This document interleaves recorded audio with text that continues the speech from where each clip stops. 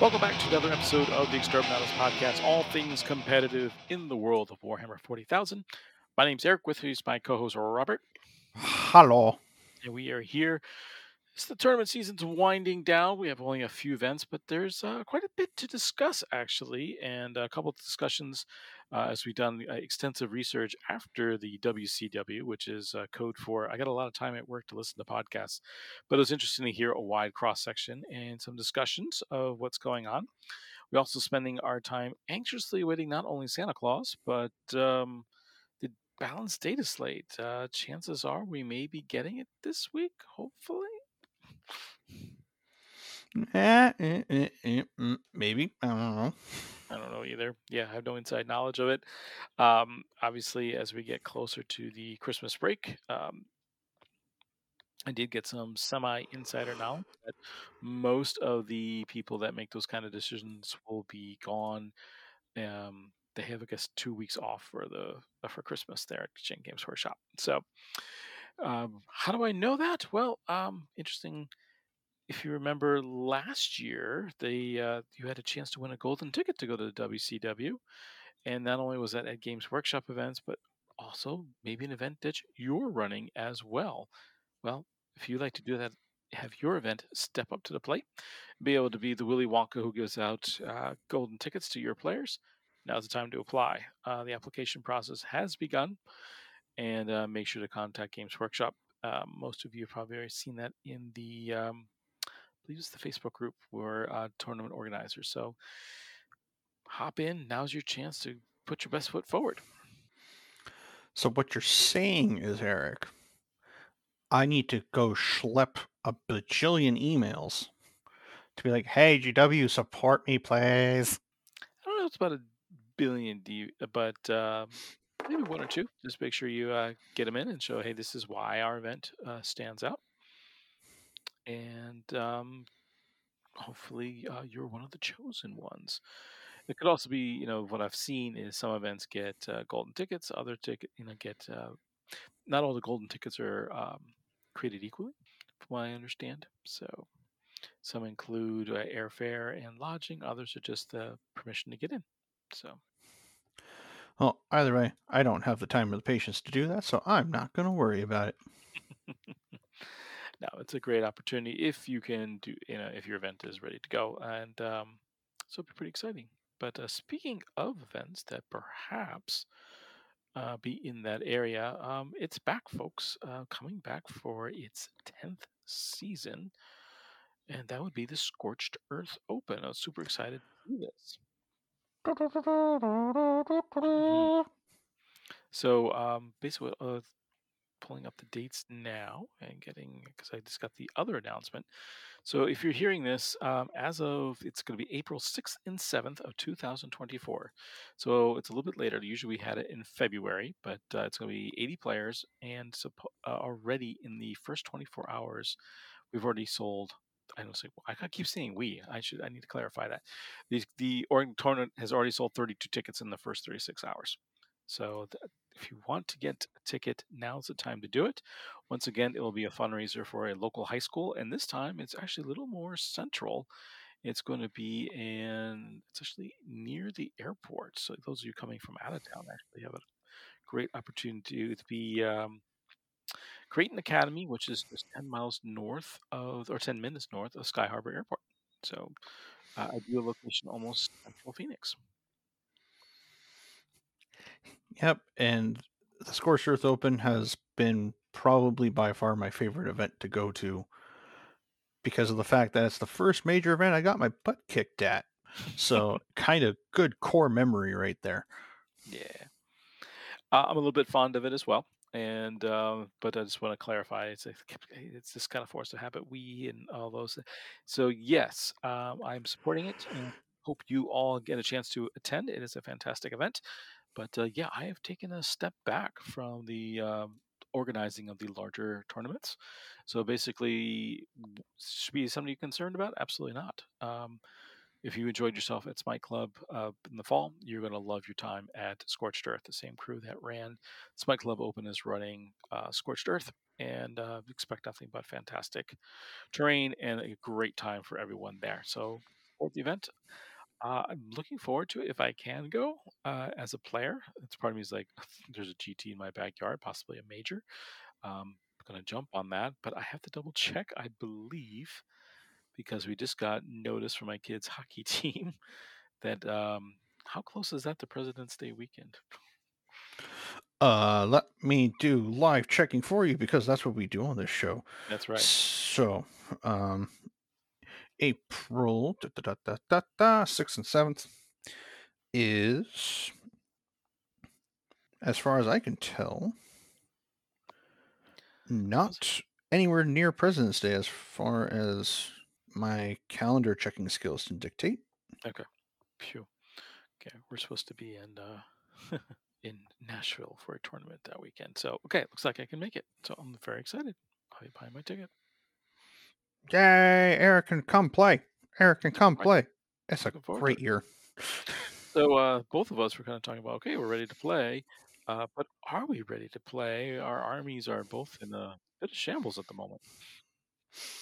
And one's by choice, one's only because you haven't had time. So yeah. So biggest issue I'm running into, and I'm still trying to figure this out because it's one of those. It's like we were just talking about it before the show. I painted by Drukari years ago. The first batch turned out great. Then as we got to the countdown, oh, meta shifted. I need to quickly add a few quick units to right before LVO. Those kind of got a crappy paint job. And then I said, okay, now I've got some newer units, or I'm going to actually what it was is I got these units that are, you know, not great. But with the new codex come out, who knows? And sure enough, they was the right thing to do. They got a quite the glow up. So I attempted a new painting style, which I absolutely love. And the good news is they look much better than the old models. Unfortunately, the primary color, the orange, doesn't quite match. So now I got to figure out, do I just skip it, the new method, or do I figure out how to use the old orange and use some dilutions to somehow recreate a contrast type paint because it's not even a GW brand of paint, and because that's the key to this new method is using contrast paints. So I'm like, I don't know what to do. Well, I'm going to say the easier thing to do is paint everything and then go back and repaint that one thing, or you can mentally block it out and go, it matches, it matches, it matches, and never touch it again. Yeah, thinking I may do what. Yeah, take your suggestion on that. Just go back and paint it because some of the stuff is like, yeah, it's painted, but there's some other things I'd like to touch up on. There's some other details that kind of got rushed, and so yeah, that's this. Also, the painting log will get larger, but part of me thinks it's well overdue. Part of these things where you should only have to paint your armies once, but part of me is like you're stuck with your army for life, so make sure it looks good. Hmm. And as you listen to this episode, and as you might see later tonight, given you actually look to our Facebook posts, there will be some work in progress stuff of my custodians as I attempt to make something look like sandstone. Yeah, you took the arduous task of saying, you know what, my custodians need a new paint job. Yeah, that was a mistake, but it's a happy mistake. For what I've seen so far, they look really cool, so I can't wait to see what the final product looks like. But yes, along with some of the happy news of the local area, we get to see some more stuff kind of pop up on the random advent calendar of things that won't come out for like 2 years. Yeah, it was a couple things. Also, I'm kind of like, when is this going to show up? Because I'm also very concerned about just Games Workshop just keeping things in stock. It seems to be a big issue. But anyway, I digress. Yeah. So from the ones that they've shown off since last week with the minefield, um, one of them looks like an antler or a tree branch. Another one looks like it's some kind of servo skull attached to some kind of mechadendrite. Then there's a fur coat. There's no way that's not a fur coat. It could have some purity seals on it. Another one is some makeshift wooden catapult. It has one little pointy thing that reminds me very much of the snake bites symbol from .works. The easiest one is the one from the sixth thing they showed off. That's a demon hand with a book of Nurgle. Like, Hmm. there's no getting away from that. Yeah, a couple of them like, yeah, that's exactly what it is. And there's a couple I'm like, I have not a clue what this is going to be. And I was kind of hoping that some of them would have popped up on the Black Library reveal, but yeah, not so, not at all. So I was like, Although that new war boss model that they showed off though, Uthak. Oh man, yeah, he's pretty cool. I like how he's stepping on the squig off, it's not squig off, the aiming squig. That's really funny. Targeting Uh, squig. That's what I'm trying to say. yep. I mean that squig is trying real hard. He's got his tongue out and everything, and he's making a good aiming pedestal. Yeah, it was a pretty cool looking model. I was like, wow, that's pretty smooth. But Mhm. nonetheless, yeah, another work. I'm like, yep. Hey man, he is the big Daka. You don't question it. That's true. But we can chirp on about previews and tinfoil hat stuff. But we have some events to cover. It wasn't a very large menu this week. No, it was a little on the small side, but we know we're hitting into kind of the calm before the storm that is LVO.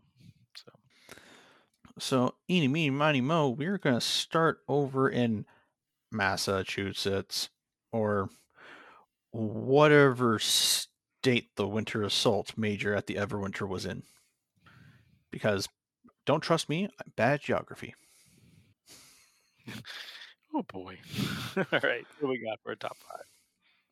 All right, and in fact, I was right. It is Massachusetts. Ha! So the top five rounded out to be Colin Burns with Votan. Fourth place is Charles Burgard with Chaos Space Marines. Third place is Brad Chester with Ultramarines. Second place is Samuel Pope with Tyranids. And then first place, Mr. Sean Naden Hey, he's back. with Orcs. Nice to see him get out for a little while. I was a little concerned that he might be. There's kind of a rumor that he might be retiring. That he just was, but it's kind of in his backyard there a little bit. So I'm glad to see him get out there. That's pretty cool. Yep, I'm just so used from the good old history days of when I got into this seeing Sean Naden with Eldar. Once again, Sean Naden with Eldar. Oh yeah, Sean And Neal's work. It's just yeah, that does make sense. It's like yeah, Jurek with Eldar.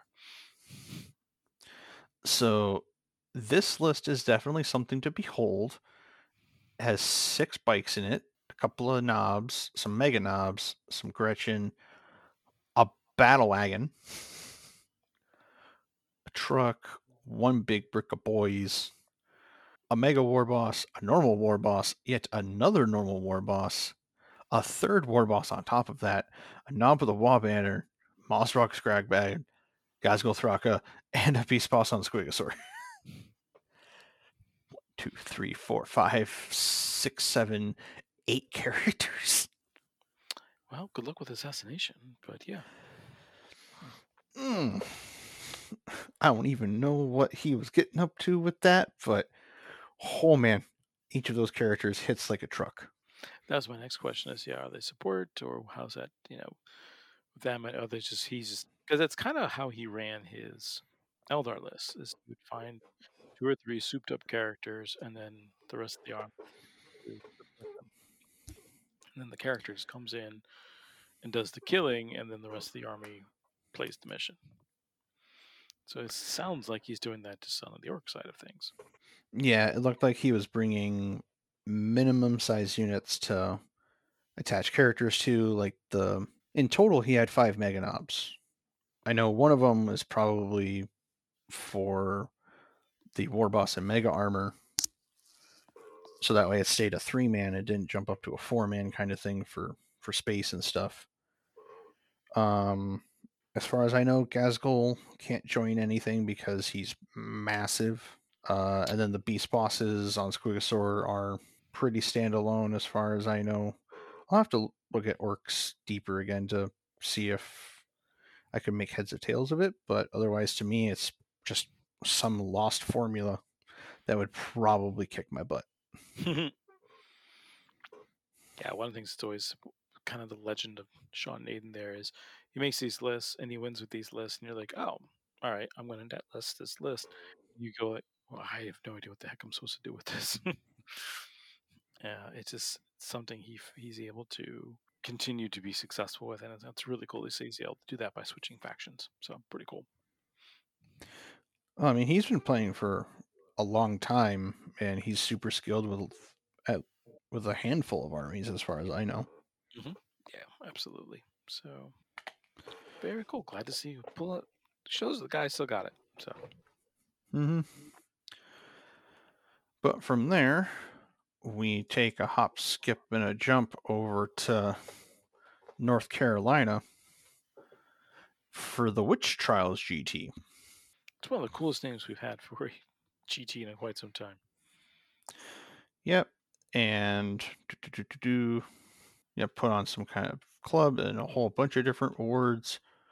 But the top five rounded up to be John Casey with Chaos Space Marines.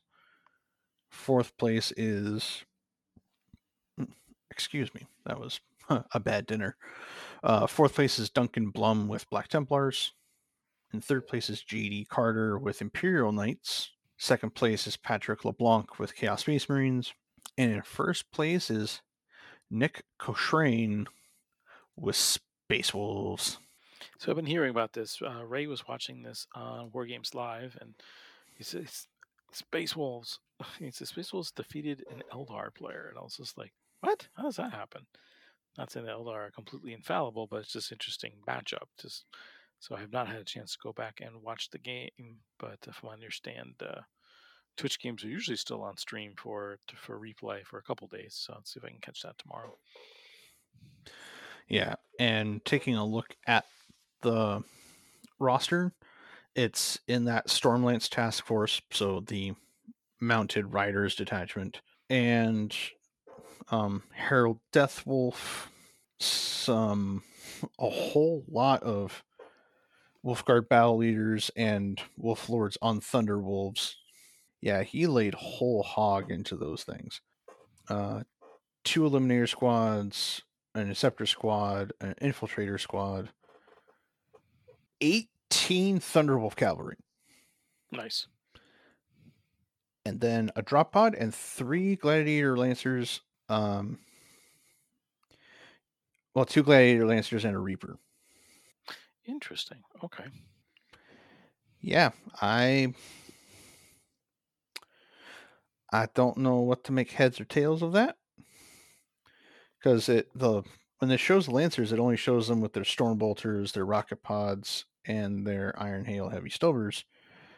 Don't the Lancers usually come with like a big laser turret?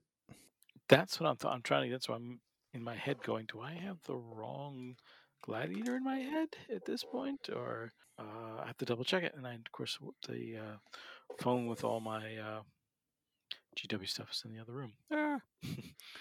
Well, luckily enough, my phone is within reaching distance. So, Gladiator Lancer, you are right about there. Yeah, it's we're thinking of the same one. It has a big old laser turret on it normally. Okay. Um, yeah, no, it doesn't show the main gun because I guess you can't mess with it. And then the Reaper is the one with the Gatling guns, so that one puts out more shots, but they aren't as powerful. And that's something to look at because I'm wondering if is the meta shifting away from vehicles at this point. I've kind of felt it has since we've started seeing more and more lists come into the fray where they're higher mobility, they get to walk through buildings, because with GW standard layouts becoming more and more of a thing, Yeah, mention that. Vehicles can't exactly go through buildings. Yeah, good point. So yeah, with the that maybe with the higher density, I guess is the best way to describe it. Hmm. Of terrain that maybe vehicles aren't as necessary. From playing with my custodians, I can tell you that when I have my grav tanks floating around in the back line, I have run into two missions so far where my grav tanks are able to float into the middle of the table.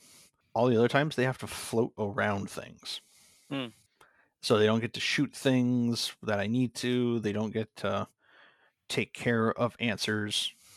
They just turn into giant paperweights. It was kind of like the game I had on Friday with my opponent. He had two Warwalkers and two Fire Prisms, and he kind of put both of them. Basically, the Warwalker went in front and kind of blocked, so I couldn't charge it. And then the two Fire Prisms kind of sat in the corners. And we're using GW layout number one, so you got those long fire lanes if along the side. We're doing hammer and anvil deployment. So, but it was one of those, okay, if I go down after him, I'm going to get shot. But if I go in the middle, he had very limited sight lines. So it's kind of like, huh. So yeah, he took out a couple units very early on because I was going after some secondaries there in his deployment zone. After that, the rest of the game played out in the middle, and he had to actually move them out to at least get some shots off. So reading into something, yeah, that it's the lack, as the train gets more used, yeah, may not be as much room to get around. Yeah. So it's a. I've accepted the fact that we will most likely see the meta change to here's either a bajillion infantry or here's several really durable infantry. And then if you bring a vehicle, the vehicles are for a very specific purpose. Because I could tell from that Space Wolf list, sure, the Thunderwolf cavalry hit like trucks, but sometimes you need the range game so you don't sacrifice your charging pieces from bad positioning to try Right. and go and get a charge. The other thing you got to remember too, though, is all those Thunderwolf Cav. They're not infantry; they're mounted, so they got to walk around. They can't go through walls like infantry does. So I think you're still onto something with the heavier infantry, and that's why I'm kind of interested to see what you come up with your custodes. And of course, we're all waiting anxiously for the updated data slates. There's a good chance that you could see a price drop in some of those custody units. So Oh, buddy, if they drop prices on custodians, I'm going to be so happy. But I don't think they're going to. I don't know. I'd like to think they'll do it, but we'll see. Looks like they did it. Nah, they'll just make your raiders and your ravagers 5 points, and then you'll be the terror of the table. Mm, that'd be nice, but don't see that happening. Um, I'll be curious what they do. Yeah, I don't know. Anyway, hard to even speculate at this point. So, because there's basically what's wrong with the codex isn't really a points issue. So that's Hmm. kind of like, are we gonna do what they did for AdMech and then just go nuts and change our attachment? I could see that would be a big difference. So, Yeah, but mm, either way, I'm just hoping that I can get a lot of painting done over this next week,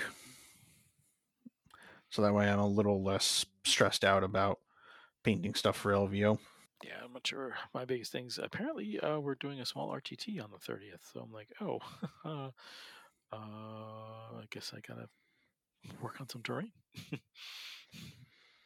Well, I mean, I have my terrain to assist in things, so that's a little less pressure on you bringing stuff for, as I believe it's called, Festivus for the rest of us. I think so. I think that's what the name he came up with. Mark F, we love you. You're silly, but that's a little on the red nose there, buddy. Yep. So I did work on quite a bit today, so got all went back and found some classic designs and updated them and added a little more detail. So now it's just a matter of whatchamacallit, cutting them out and gluing them to the bases. So in good shape. Yep. But other than that, there's nothing really else going on in the competitive world besides people trying to figure out the new meta before it's actually happened. Yeah, the Elder Army list is definitely in line with that new meta. Interesting enough, not a single was it a warp? No, what's it called? Whips, Night Spinner is what it's called in the list. So I thought that was interesting. He did have 2 units of warp spiders, which actually they did work. They were unbelievable. So between torrents that are automatically hitting and each one of them D6 shots, I mean, he was just annihilating stuff left and right. Just weight of dice, he could just rip through things pretty quickly. And so that was an issue. And then, of course, once the Avatar King gets into your lines, it becomes a major problem. So Oh, I'd imagine. I know my last game against Eldar, um, lucky enough we weren't using the updated damage reduction rules. So the Incarn shows up, I get it down to 2 wounds. It kills my Clayus tank. The Clayus tank blows up to take down the Incarn. If we were using reduced damage rules, ooh man, I would have lost the game. yeah, so yeah, my biggest thing was just uh, I think where it came down to is I made a poor choice of going for some secondaries, and so I moved some of my simple units. Like I have, you know, how you split the Cabalite warriors, the ones with all the dark light go into the Venom, and then of course I got the rest of the crew with all splinter rifles just hanging out in reserve. Well, they came out in reserve, and rather than move blocking the Avatar, I was like, "Oh no, I will investigate signals and collect an extra 4 points, or actually 2 points, I think, for that corner." Big mistake. I was so mad at myself later on. I was like, "Why did I do that?" But Whoopsies. yeah, I didn't also expect that the Avatar could slice through 3 Talos in a single combat phase, so that was pretty rough. Yeah, because the Taluses are -1 damage and also a feel no pain, right? Correct. Not even I could do that. Rude. Yep. And T7 too. So I was just like, "Oh, what the heck?" Yeah, he ripped right through him, and so that was pretty ugly. So oh well. But there is one other topic I wanted to bring up, and like I mentioned, had done a ton of research over the last week or so. Nice uh, advantage of the job. I'm in the car a lot, so I get to listen to a lot of podcasts. And a lot of the content creators that were at WCW are now back and they're recording their episodes. And normally it'd be like, whenever I heard one, I just went okay, whatever.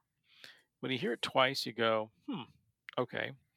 When you hear it 5 times from people with different perspectives and different reasons for being at WCW, it becomes an interesting point. And then the last thing was I was watching one of my favorite shows on the History Channel, which was the toys that made America, and they brought out one of the toys they were talking about, and it just why was it successful? And they brought up one of the key points, and I was like, huh, maybe that's something Games Workshop needs to invest in. So anyway, the 2 key things. So just to give you an idea, as we always prided ourselves, even when day one, when Ray came to me and says, I'd like to do a 40K podcast, we want to be more news oriented. So I will cite my sources. So we're talking about stat check. So we've got 3 players from there that are WC, uh, WTC's veterans. So used to playing the European players at the top of the game. So then I listened to Advanced Warfare, which are some of the top players from the Midwest. So may not be WTC as experienced, but they're no slouches either to competitive play. Then I listened to also another one of their programs, and they actually interviewed one of the judges who was at WCW. And it's not a new judge. He's actually been in the game as long as I have. As a matter of fact, he came on to 11th Company years ago when we interviewed him about his event and he's one of the first to use Warhammer to raise money for a school at the Bug Eater GT. But then this is where it gets interesting. I listened to, of course, TFG Radio, which is all the judges from LVO and what they had to say about the event because they had a hand in it as well. And then the final was Preferred Enemies, which they actually went to the narrative, but they got to speak to a lot of what was going on at the event as well. So now we're seeing a wide range of people at different skill levels, different experiences, but they had two key things they brought up that were common throughout the weekend. Number one, timekeeping of events, of games, and two, keeping score. So, problem one, I guess, was keeping people on track. Now, we all know Games Workshop is not a fan of chess clocks. What they do instead is the judges come around and go, okay, we're at this point in the round. You should be at this stage of the game. They have certain milestones. I tried that, I think I want to say 2 Scorched Earths ago. And the biggest problem I had with that is if you walk up to a table to go, hey, you guys should be on turn 2 or turn 3 or top of 3, and they look at you like, yeah, we're still in bottom of 1. I'm kind of like, okay, now what? Mhm. Yeah. Can they speed up? Do they know how to speed up? Do I penalize them for not speeding up? Do I sit at this table and start pushing models around at their expense? What does that do? And that's actually some of the things that the judges brought up is what does that mean? It got further along because I guess a lot of the European players are notorious for pre-measuring for like hours at a time. And I'm exaggerating for my point, but the idea is that they want to measure the move, and then they're actually okay. After this turn, I'm going to moving again. So they're actually measuring 2 moves or 3 moves now to see if they're going to get where they're going to go, and that took up a tremendous amount of time. And the one of the judges from the event had a very good point about that. It's just like we know you can play the game at the highest level. A lot of people can do that. What we want to see now is can you compete at the highest level within this time frame? Which reminds me of like a lot of those competitive cooking shows. Yeah, cooking this dish, not a problem. Cooking this dish in 2 hours for 50 people, very challenging. So that was kind of a constant issue of, and I guess one of the things that one of the other podcasts brought up as well is the fact that some of these players were now getting into lengthier games. At one point, one of the rounds was almost 2.5 hours late. Like they started the game at 11 o'clock at night, which was, yeah, exactly. It's like, oh, that's rough. So it's just one of those things where is there a way to speed up the game? What do you do at this point? Honestly, it's kind of hard to say because I know at my first RTT that I ran the other weekend, I had both sides of the coin where I had players that played all 5 turns, and they were done with, like, 30 minutes left on the clock. And then I had one round where those 2 players were at the bottom of turn 2. Could you figure out, was it an army thing? Was it a deployment issue because they spend too much time on deployment? What do you, I honestly think the the issue was a combination of one of the players being kind of newer to tournaments and newer to the game in general, which they both did a good job of trying to accommodate for each other. But one person just played kind of slow, and that's understandable for newer players. The other one was really, really chatty and was kind of accidentally slow playing as far as I could tell with the way things ended up. But it's hard to tell right? because I myself was playing in that event because it made it an even 10 players. Yeah, I've run into that as well in judging events. So, and also as a player, sometimes like I know for a brief while there where you're doing the team tournament, so I was getting trying to get reps with Demon Army, and that back then the meta was the large block of 30 blood letters with a banner, so they got to pop a 3d6 charge coming out of reserves, and usually you had Scarbrand in tow, sort of side thing. And I learned really quickly from practice that the turn the wave comes in, the big push, is going to be a long turn. It's going to be about a 45-minute turn because Mhm. moving models, getting things set up, lining up the charge, all that, it takes time. And through practice, I got better at understanding. Okay, it's okay that that turn lasts 45 minutes because the other turns will be shorter. So you don't need to. And when to put the foot on the gas and go. Those turns. How short do those turns need to be? So I can still get the game done in my allotted 90 minutes for the game. On the flip side, though, I've had issues with players, both as a judge and as a player. It's almost like, well, the clock hasn't started. We're only in deployment. Like, yeah, no, clock has started, dude. You gotta speed the heck up here.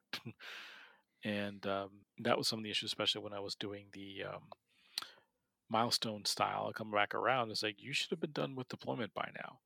This is you said it's a 3 hour round. Yeah, that includes deployment. Hmm. The clock starts when I when I announced it, which was when you arrived at your table. So there was no exceptions that round. Nobody was more than 15 minutes.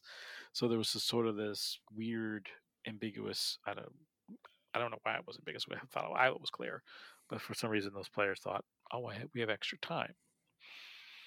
And then it becomes the how do you get the tournament back on track? So you don't want to make sure that these other people are derailing the rest of the group. So yeah, it's just these weird interactions like that. I feel like the game, going back to their original mantra, simpler but not simplistic. I think it was, or something like that. Simplified, but not simple. There we go. Do you agree with that? Well, it's a misnomer in a funny way because sure, the game is simplified because everything is attached to a keyword. Well, what happens when you run into a simplified game and it has a specific set of interactions? Well, there's no direct there's no direct answer for what makes it. Oh, hey, here's the answer for this complicated oopsie daisies that we ran into. So there's rules disputes that can take a while. There's nuances that can happen that are very one-off cases, but in general, it's the overall problem with the games taking forever is very much it's sometimes it's wow, I've lost my train of thought there.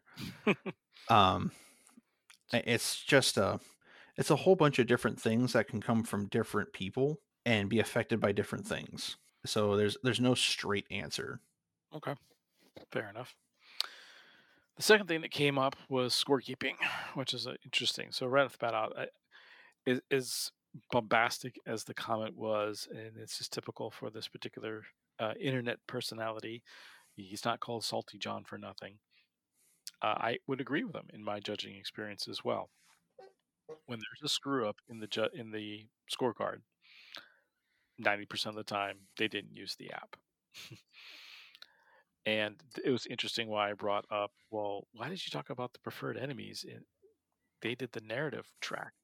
Indeed, but there's a hell of a lot more bookkeeping in the narrative track, and only like 2/3 of the players used the app to track it. So it became a bit of a nightmare in terms of who had what in their armies, because it actually affects your army list actually changes as it goes through and collects experience points. Same thing with those who come in with a dry erase board or pen and paper, and they're trying to figure out scoring and whatnot. And even on some of the live, so we're looking for a Twitch broadcast. I'm looking at this like, look, I know I'm a sports guy, so I know used to it. It's time to take down the clutter. I don't need to know any minute I look at the screen. Do I need to know how many command points they have? Just tell me what the score is, and then you can flash those up later on, and to keep the game flowing. So keeping score seems to be a major hurdle for players, especially I don't know whether it's newer players or just disorganized players. I don't know. Did you run into that when you ran into your event as well? Well, yeah, I did. It was specifically that one round where the game was not going at a fast enough pace. One player had was tallying up their score manually, and they were using physical dice, good old classic fives and counting and all this other stuff. Whereas the other player was using the app for ITC battles, and their scores were drastically different. Now, that one I can understand because the newer player probably hasn't had a chance to really download and experience the app and get used to operating it. And the veteran player didn't really wasn't super helpful in clarifying things whenever it was asked. So there was just general lack of communication. Mm, okay. But I can definitely see where scorekeeping is an issue because of the fact that unless both players are both keeping track and they're both conversing about what scores are, things are going to get lost. Yeah. And I can't emphasize that. You hit it right on the head. It's no matter what system we're using, check with your opponent. Hey, so we got it here. We're top of the turn, and what I've got you at 26, and I have me at 17. Is that correct? No, I've got 38. Oh, how'd you do that? Okay. Oh, what and a lot of times it is something I missed, or something they missed as well. They're like, Hmm. especially some of those secondaries where it's like you get 2 points for this, 5 points for that. And they gave themselves the 5 points. And like, you had both. Oh, that's right. No, I only get 3 points or 2 points for that. So, Yeah, or the simplest oopsies where you have a good flow of the game going. You're like, yeah, da da da da. You did this, that. I did this, I did that, and both of you are in understanding, and you just forget to hit a couple buttons. oh yeah, I am guilty of going, okay, the score is this and this. That doesn't sound right. Is that wrong? And it turns out that on one turn I forgot to mark my opponent for their primary score, but I got their secondaries. what I do a lot all the times when I do make a mistake is oh wait, that was what you did on turn 3. I put that on turn 2. Let me fix that. Somehow I got the score, and so all of a sudden I'm like, yeah, you're right. So then instead of scoring them no points for one round and 10 points for another round, it was actually 5 and 10. So that makes a big difference in the overall score. Yeah, so I think the main thing that comes down to it is just communication between players. Like it's good to chit chat and have fun narrative discussions on like, all right, yeah, hey, dude, how much time did you take to do your Bellacore kit bash? Oh yeah, no, it took me like a solid month. Da, da, da, da, da. Yeah, But I'm still standing there and measuring and rolling dice and pointing at stuff. Like you can multitask. indeed. Yeah, that's a great example. You can still keep going, keep the conversation moving, and but for whatever reason, sometimes that comes to a crashing halt. So yeah, keep going, keep playing the game, so you can play well doing that. So Yeah, and something that I will say is don't be afraid that when your opponent, like if you and your opponent are having a really good chit chat and it's halfway through your second turn and then you realize it's been an hour, don't be afraid to politely tell your opponent, like, hey, we gotta cut down the chit chat a little bit because it's already been an hour. We only have an hour and a half and we're still on turn two. yeah, that's a big one there. So as I mentioned, I was watching Toys That Built America, and one of the things they brought up was they're talking about the history of Trivial Pursuit. And by the way, if you ever watch this show, this will convince you never to get into the gaming industry as a designer. Holy cow, what these people went through to make these games is just insane. But anyway, um, one of the things they said was ingenious about the game is where you keep score. You've got this little pie thing. And then as you win categories, you get slices of pie, and you can quickly look at the score, at the table, and in the game state, know exactly who's winning. So I was kind of like, huh, that's interesting. Wouldn't that be cool if Games Workshop came up with some sort of scoring token? You see a lot of these on Etsy, but all they do is spin dials or something like that. Something where you have tokens that you can just put in and you can keep score together. That way, as I'm putting my tokens in, and you're like, oh, okay, yeah, he scored that. I know exactly where he left off, and then the next person puts theirs in. So that way, both players, as well as the judge walking by, can see like, hey, what's the score and what round are you on? That sort of thing. Like the way that I see that working is it's actually something that could be really useful for people that go to team style events where they use the differential scoring. Yeah. Because at that point it could be like a weighted scale kind of idea where initially the scale starts evenly, but then as points get added on, the scales start tipping one direction or the other. Well, I think it's also for teams. It would be great because that's always a problem. Is that the coach comes over and he goes, "Hey, what's the score?" and has to kind of consult with their player, and then that could actually slow the game down because then you have this sidebar conversation. Now, granted, the coach can ironically cannot actually coach the player, but at least he can say, "You need to push forward. We need more points because Eric's down by 16. He was only supposed to be down by 8. We need those points. Push, push, push." Now he just looks at the scoreboard and he goes, "Oh, that's what's going on. Yeah, we need you to push." Hmm. And honestly, I could see GW taking this idea, and if they want to get more use out of their app than just list building, potentially add in a play function of a kind where it does that simple scorekeeping thing. You okay, out of 100 points, each person starts with 0, and you tap either side of your phone screen or tablet screen to move the scoring needle in your direction. And it does that kind of swaying back and forth so that way it points to, oh, yeah, Robert is winning by 5 points and it's in turn 4, that kind of thing. Yeah.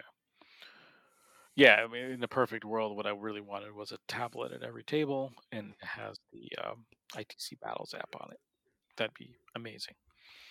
And then it broadcast, and then the tablet's big enough so anybody walking by can look at what is the score. Both players look at it. Don't see. That's why I was looking for more of a mechanical solution. Don't get me wrong. The ITC Battles app is essential. I can't play with it at this point.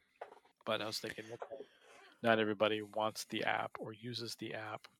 So, Or their phone battery life is utter garbage. well, not only that, I don't know if you have this problem, but it seems to when the ITC app is running, I don't see messages come through. So I didn't realize somebody like texted me like 30 minutes ago. I'm like, oops, sorry. Yeah. So there is something to be said about at an event table taking something like a whiteboard and having it marked off with tape or Mm, something noticeable, and it's split into player A, player B, down the middle, and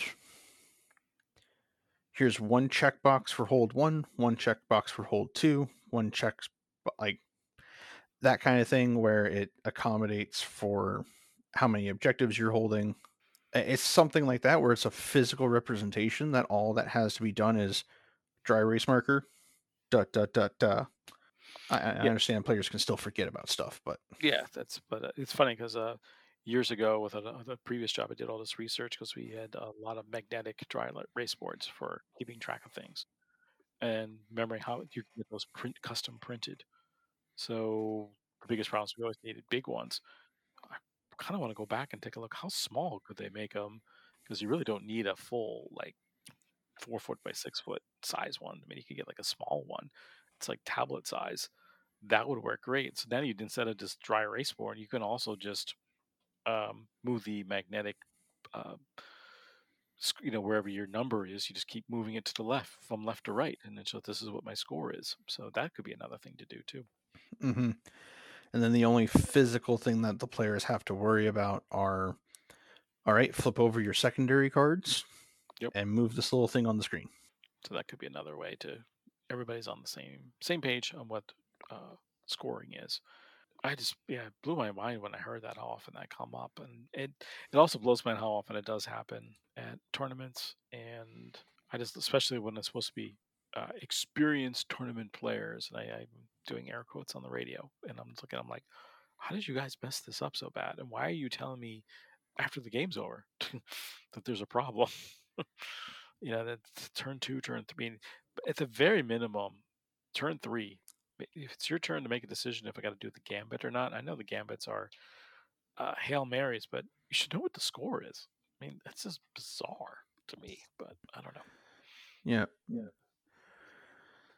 but otherwise, I generally feel that the game has gotten a little bit better since it's a everything is usually 5 points, or it has specific triggers of, oh, it's 2 points for this, 3 points for that, 4 points for this, and it's just a simple scaling of numbers. Sure, they can get wordy with it, but it's still an overall thing of, yeah, we can easily keep track of score as long as we pay attention. Indeed. So, anyway, that was just my thought on the subject. Last thing, we're going to look at our crystal ball. Uh, Ninth edition, every 6 months, we got a new mission pack. I think we're due for a Leviathan refresh on the deck of cards. Maybe, just maybe. Yeah, for me, I don't feel it. For some reason, I just don't feel like they're going to. If they do, there might be a few like edits that'll be in the data slate, kind of like they did last time, where these missions need to be adjusted point wise. But I have a feeling these missions are here to stay for quite some time. Oh yeah, and I honestly think that these mission decks are going to be kind of evergreen things where you get to choose which version of the missions you're using, because it doesn't change the core system of the game all that much. It just changes how you score. And sure, it has to be agreed upon for both players to use the same mission deck.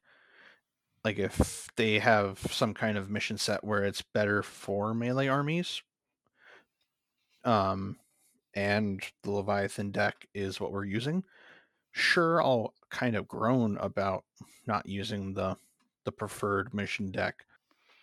But at that point, it's still 40k, and I'm still here to show up and play. Right. Hmm. Yeah, I don't know. Just my gut tells me there isn't anything coming, but never say never. And it's just one of those things where between the balanced data slate, there's always a big change right before LVO, and then LVO's got to kind of scramble and be like, "Oh, okay, this is what we're doing differently," or we're not Yeah, ignoring it. So there's always this like asterisks. Well, the meta that at LVO is not the meta that will be moving forward, and then the week after LVO, everybody's been ready to try something new. So, yep. And speaking of trying something new, at my last 40k game where I with my Chaos Knights, I felt a little bad. I beat up a Grey Knight player who brought 3 Land Raiders. oh, But the thing I'm getting at is what I saw outside of the game while I was there. I thought the Imperialis minis were going to be small. These things are absolutely tiny. yeah, me too. And it's funny because I found my what's left of my Epic collection. I have a few. I know I sold some pieces off of it, so I don't think I have a full army of anything at this point. But it's funny what I haven't thrown out. Like sometimes when that game was originally sold, you were forced to buy large packets of stuff, and sometimes armies were paired together. So I have a smattering of orcs and space marines in addition to the Eldar that I was playing at the time. But when I saw the new stuff at the store, and I remember, oh, they scaled it up. It was used to be 6 millimeters, now 8 millimeter. And that's still a 20%, 30% increase. I'm looking at like, wow, not only are they tiny, but even the buildings are super small. I I remember. think it's because of the fact that they're building this off of the scale that is Titanicus, because the terrain is the same exact size as the stuff for Titanicus. True. But for some reason, and I think what the difference is too, because one of the things the old terrain for Epic when it first came out were actually cardboard. They had a plastic roof, and that's what kept the cardboard from shifting around. And then it wasn't until later they came out with plastic terrain pieces. But because of the scale of the game, people kind of went more on the wild side. So they had larger buildings, like these would be buildings that would never fit on a 40k table. So maybe I have to look at maybe that's something in the rule book or just the Titanicus rule book that all these buildings are supposed to be this small. I don't know. It just felt like you've because they're modular. You could just build whatever the hell you want. From my little bit of delving into Titanicus a while back, the buildings are supposed to be that small Okay. to give you a feeling of how large the Titans actually are. And it's kind of hard for me to admit this, but looking at the tiny little Marines on that sprue Hmm. that are smaller than a 40K Gretchen, Oh yeah, they're tiny. it kind of makes me want to go, yes, I have Imperial fists. Here is my tiny Rhino. Yeah. Here's my tiny Marines. No, I really like the game, and that's what got me into 40K because it was. I remember distinctly. I was playing a game, and a couple of guys wandered over that played 40K, and it's actually some of the more competitive players. They kept staring at my army, and I'm like, "What?" They finally he goes, "Is that a Viper?" And I'm like, "Yeah, it's part of the Windrider host attachment, so you have to, show him the card." And he goes, "Yeah, that model doesn't exist in 40K yet." And at that point, it was just like second edition, third edition. So it was wild to see that there were units that didn't exist that only existed in Epic. And there's few of them now. I mean, a lot of the Tyranid monsters that we see in the more recent codices came from Epic, but they still don't have the Dominatrix, which is the super. Uh, what's the word I'm looking for? It's basically the Ultra Synapse Lord. So that's not yet in 40K, but there were quite a few other buildings and whatnot and other models that were unique. The Autarch actually came from Epic. I'm trying to think what else. There were a couple models that were unique to the game, so I was like, oh, that's kind of cool. But yeah, I enjoyed it, and that's what got me into the game. And I kind of wish that I get it. They're doing Horus Heresy, so I'm not really ready to jump on board with the new version. I was hoping there'd be like demonic legions because I still have a lot of the demon models from Epic, and I could display those. But from what I understand, the demon legion rules in Horus Heresy are a joke. So I'm not expecting much. Yeah, no, I the scale of these boxes, this will be my last little tangent on this. Reading the description, this kit builds 106 epic scale Legions Astartes miniatures split over 22 bases. That is math that just throws me through a loop. Yeah, it's pretty wild. It's really cool. That's why I kind of miss it. I'm like, maybe. And it was cool though. I mean, it just you just had these, especially when you saw like orc players, and they just had hordes. I mean, this like speed freaks. Like the bikes were maybe the size of your thumb, and then you Mhm. you could put the base was base was maybe 20 millimeters by 5, whatever it was, and then you could fit 3 bikes onto the base, and you had that, and then you had your, and then basically the way orcs worked was the they had a mob up, they stayed close together, their leadership bubble. So you have like a Gargant surrounded by like speed freaks, and then all these boys just kind of tripping along the sides of it. It was really cool to see.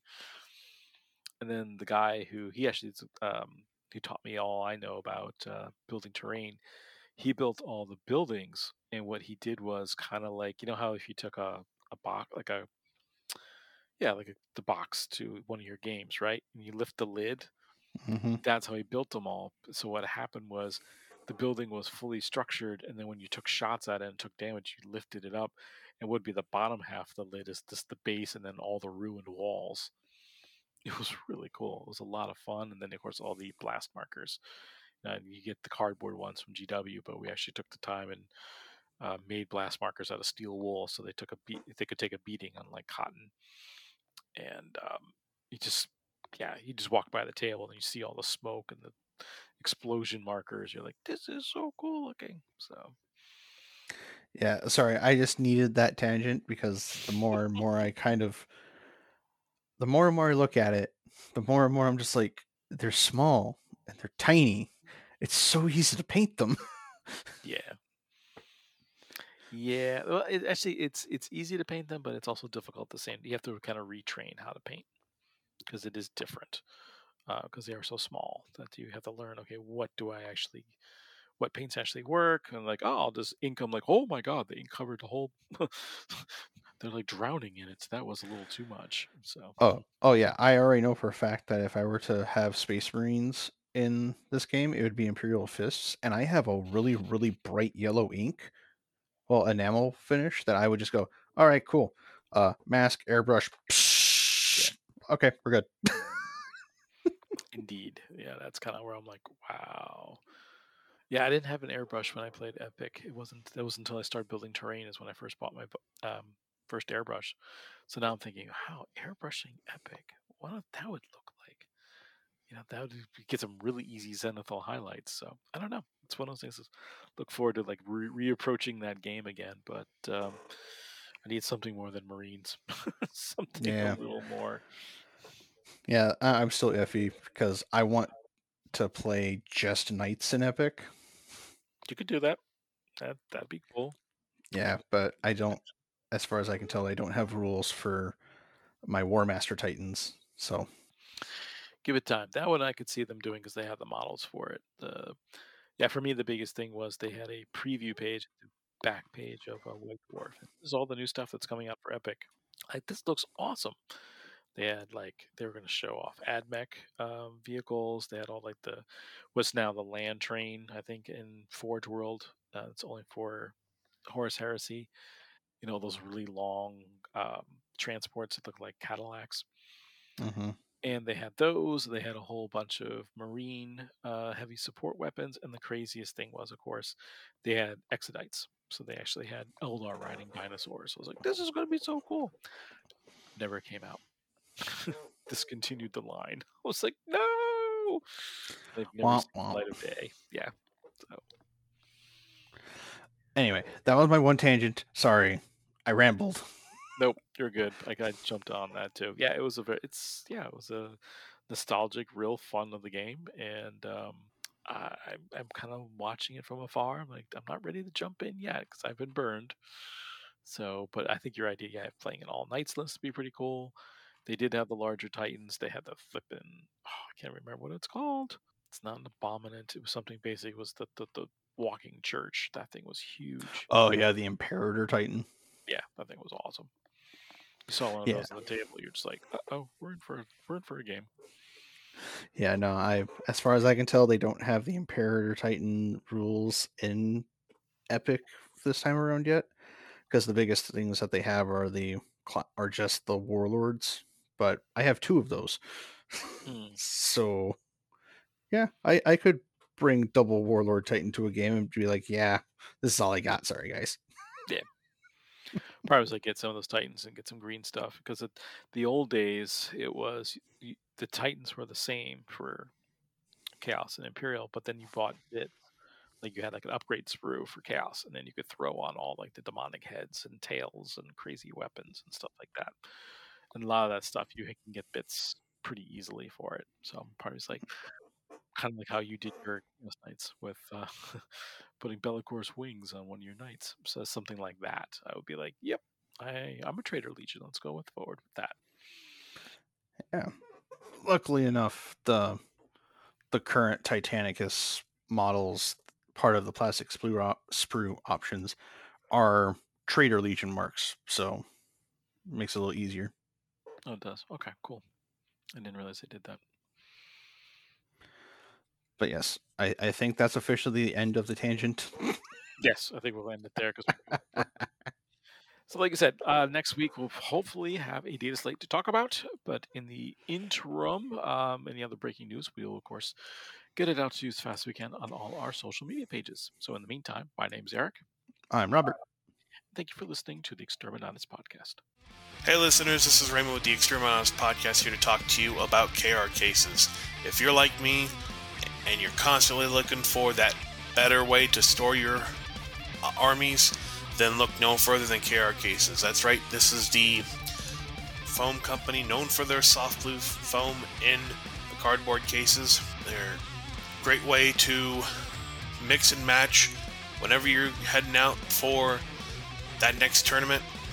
You can just swap out those boxes and No need to worry about switching the foam in and out.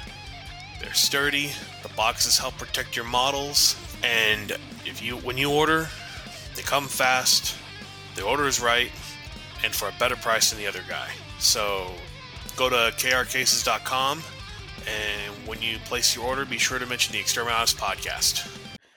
Is your beer keg boring? Does it not have enough tentacles coming out of it? Does it not taste as funny as you remember because you didn't put a tear in it? Well, the wonderful makers of the Necro Nom Nom Nom Nom Nom, to replace your average pizza, decided to come out with another book of the Lovecraft cocktail. So they're from reddukegames.com, and it will guide you through 78 different kinds of cocktails to summon a demon, summon a space bug. Who knows? Either way, it's going to be a very, very wonderful time, and we would highly recommend that you try to not ingest too many while at the gaming table, because we don't know exactly what's going to happen when you roll Perils of the Warp or you roll a natural 1 on your persuasion check if you decide to play D&D. So, if you're looking for fanciful drinks, go ahead and grab the Lovecraft cocktails by the madmen at reddukegames.com, the makers of the Necro Nom Nom. Are you a gamer that has more bare plastic than you have time to paint? Do paintbrushes spontaneously combust when you hold them? If either of these is true, contact White Crow Studios and get your models painted by a college-trained professional painter. You can contact Bo at whitecrow.commissions@gmail.com and view his previously painted models at White Crow Studios on Facebook.